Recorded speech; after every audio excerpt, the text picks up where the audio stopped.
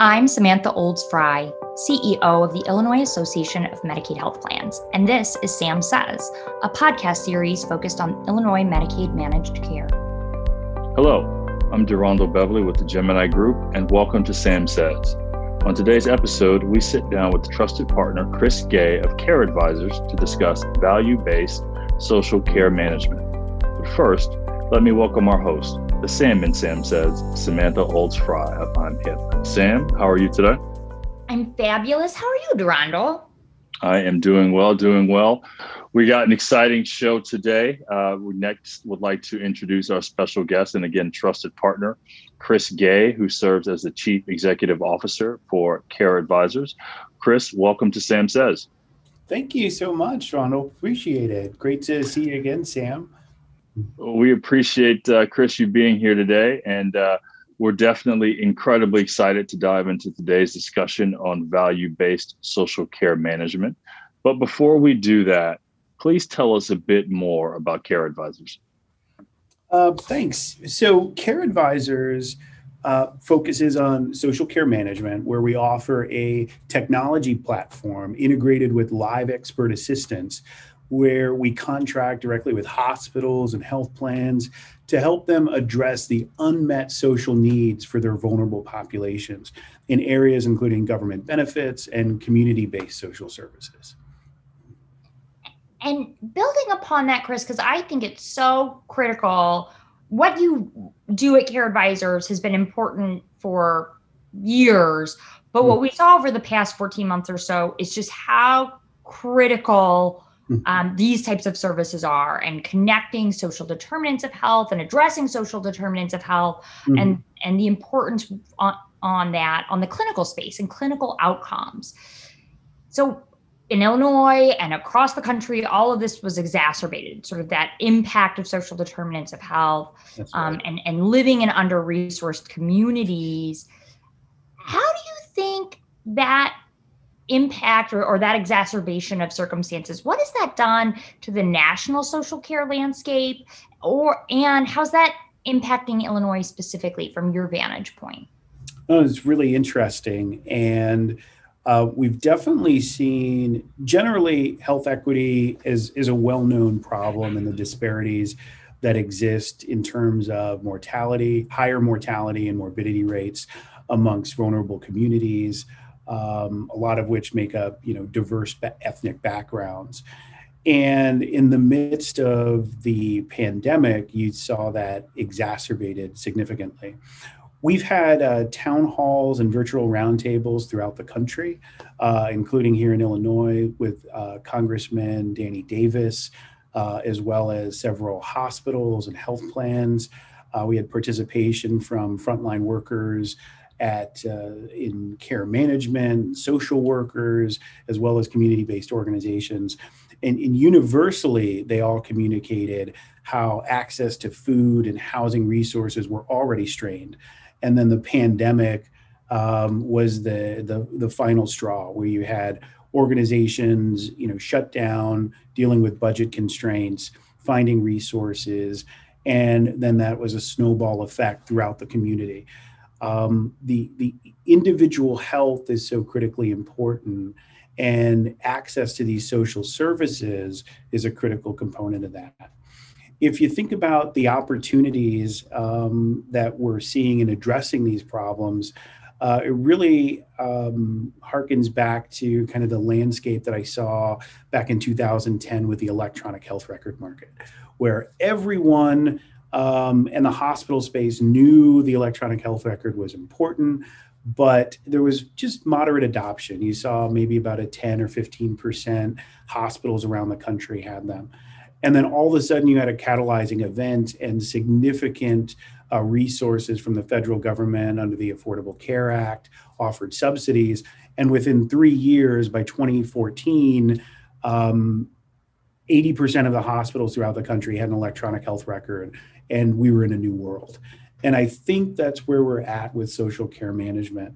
If you look at Illinois with the recent HFS transformation project, they'll be investing at least $150 million supporting innovation projects to transform delivery to Medicaid patients. You saw programs like that in New York and Michigan historically that are reviving under the new administration. California has instituted new legislation allowing Medicaid managed care organizations to contract directly with community-based organizations to provide support. So it's really a transformative wave here that's, I think, driven by a bit of the pandemic and how much people were facing those challenges in that time frame. I cannot agree more with you on I really appreciate your comparing it back to electronic health records, because there have been so many, and that transition and adoption, because there have been so many things that have been highlighted over the past 14 months or so that have really sort of geared up this conversation and this refocus. And I think you and I know this, but I want to just make sure we sort of remind our listeners that while they're often talked about together, social determinants of health and a strategy for social determinants of health is separate and apart from a strategy for health equity.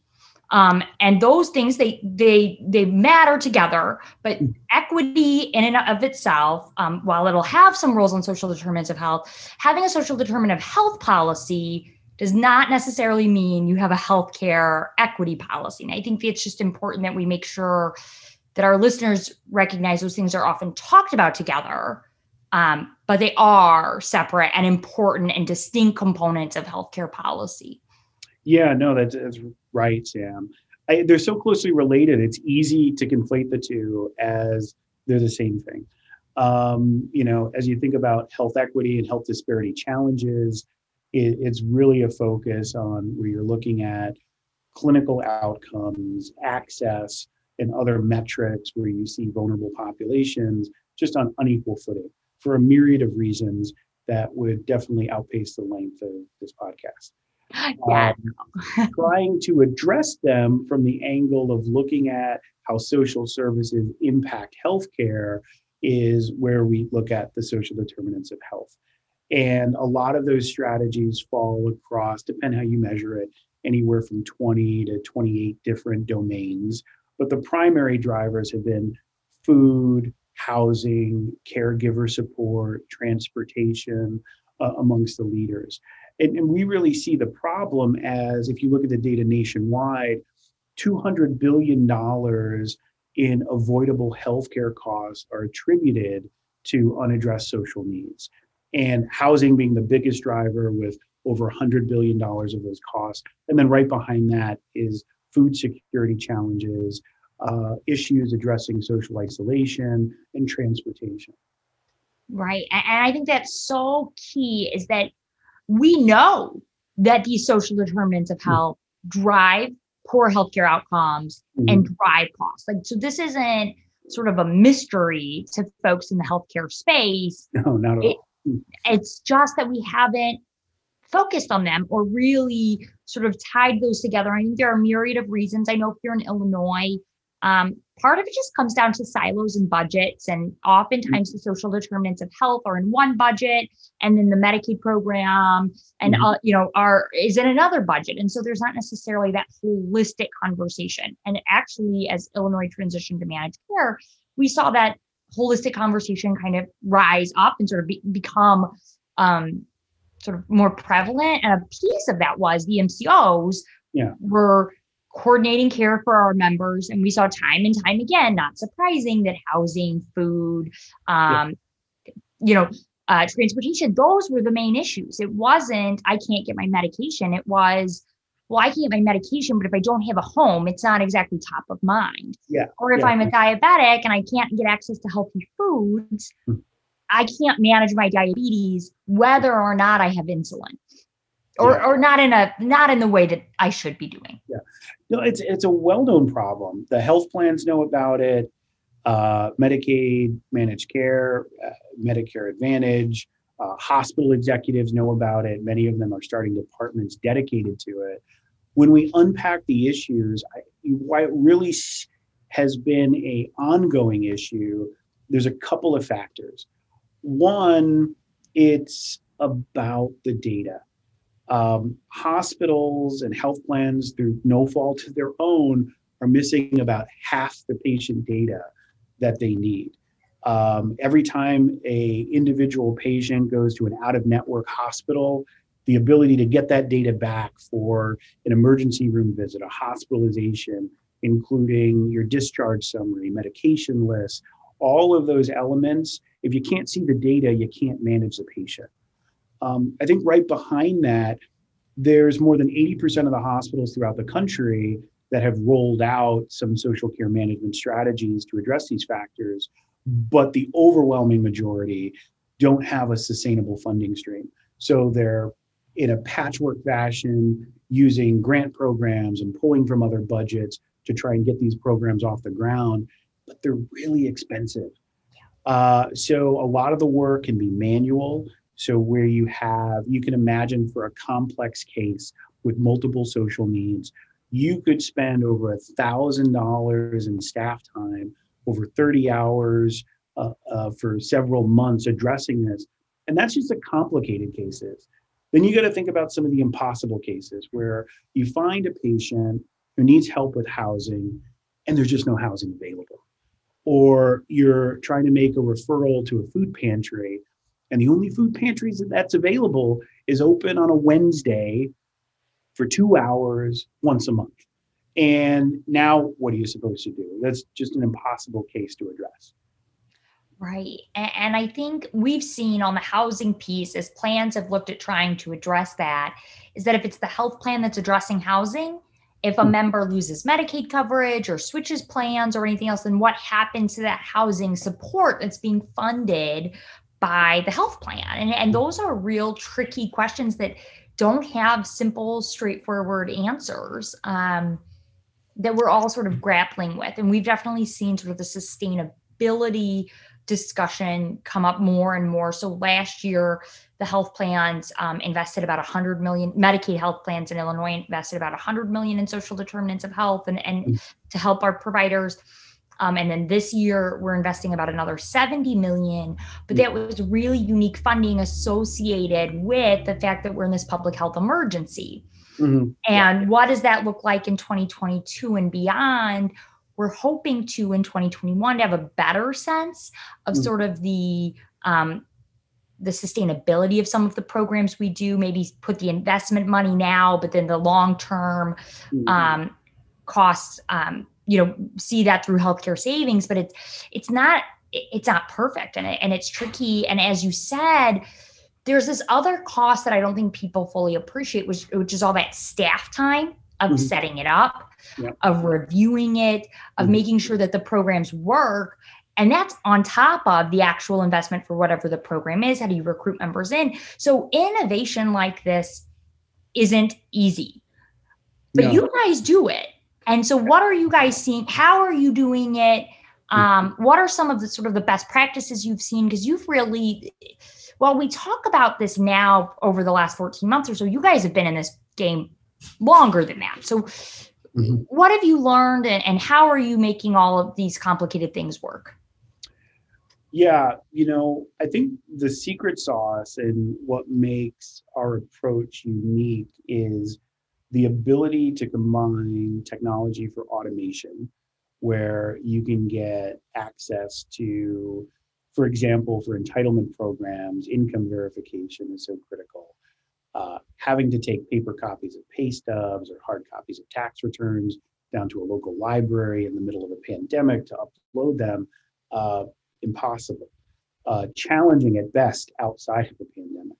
So by leveraging existing data resources where we're integrated into large employer payroll systems like ADP and Paychex, the ability to integrate with IRS tax transcripts, pull that data electronically, submit it to the state electronically, set up a fast track program for medical necessity. So if you have an upcoming surgical procedure or your child is in the midst of oncology treatment, you're able to get that expedited. So your same day, next day approval for some of these benefits is a huge impact.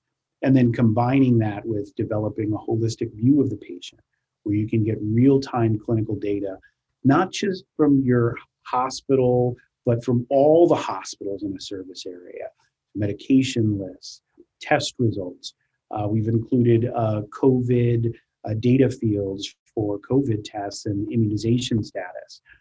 Those are critical. And then tying that in a framework that's a value-based social care. So an alternative payment method that leverages cost savings that not only support the program, but that cost savings can be reinvested into community-based organizations and underserved communities to expand capacity. So those impossible cases where there's no housing, where there's not enough resources for a food pantry, can now become possible. And we've been doing some great innovative work, but we've also seen the health plans kind of universally really step up with a ton of creativity.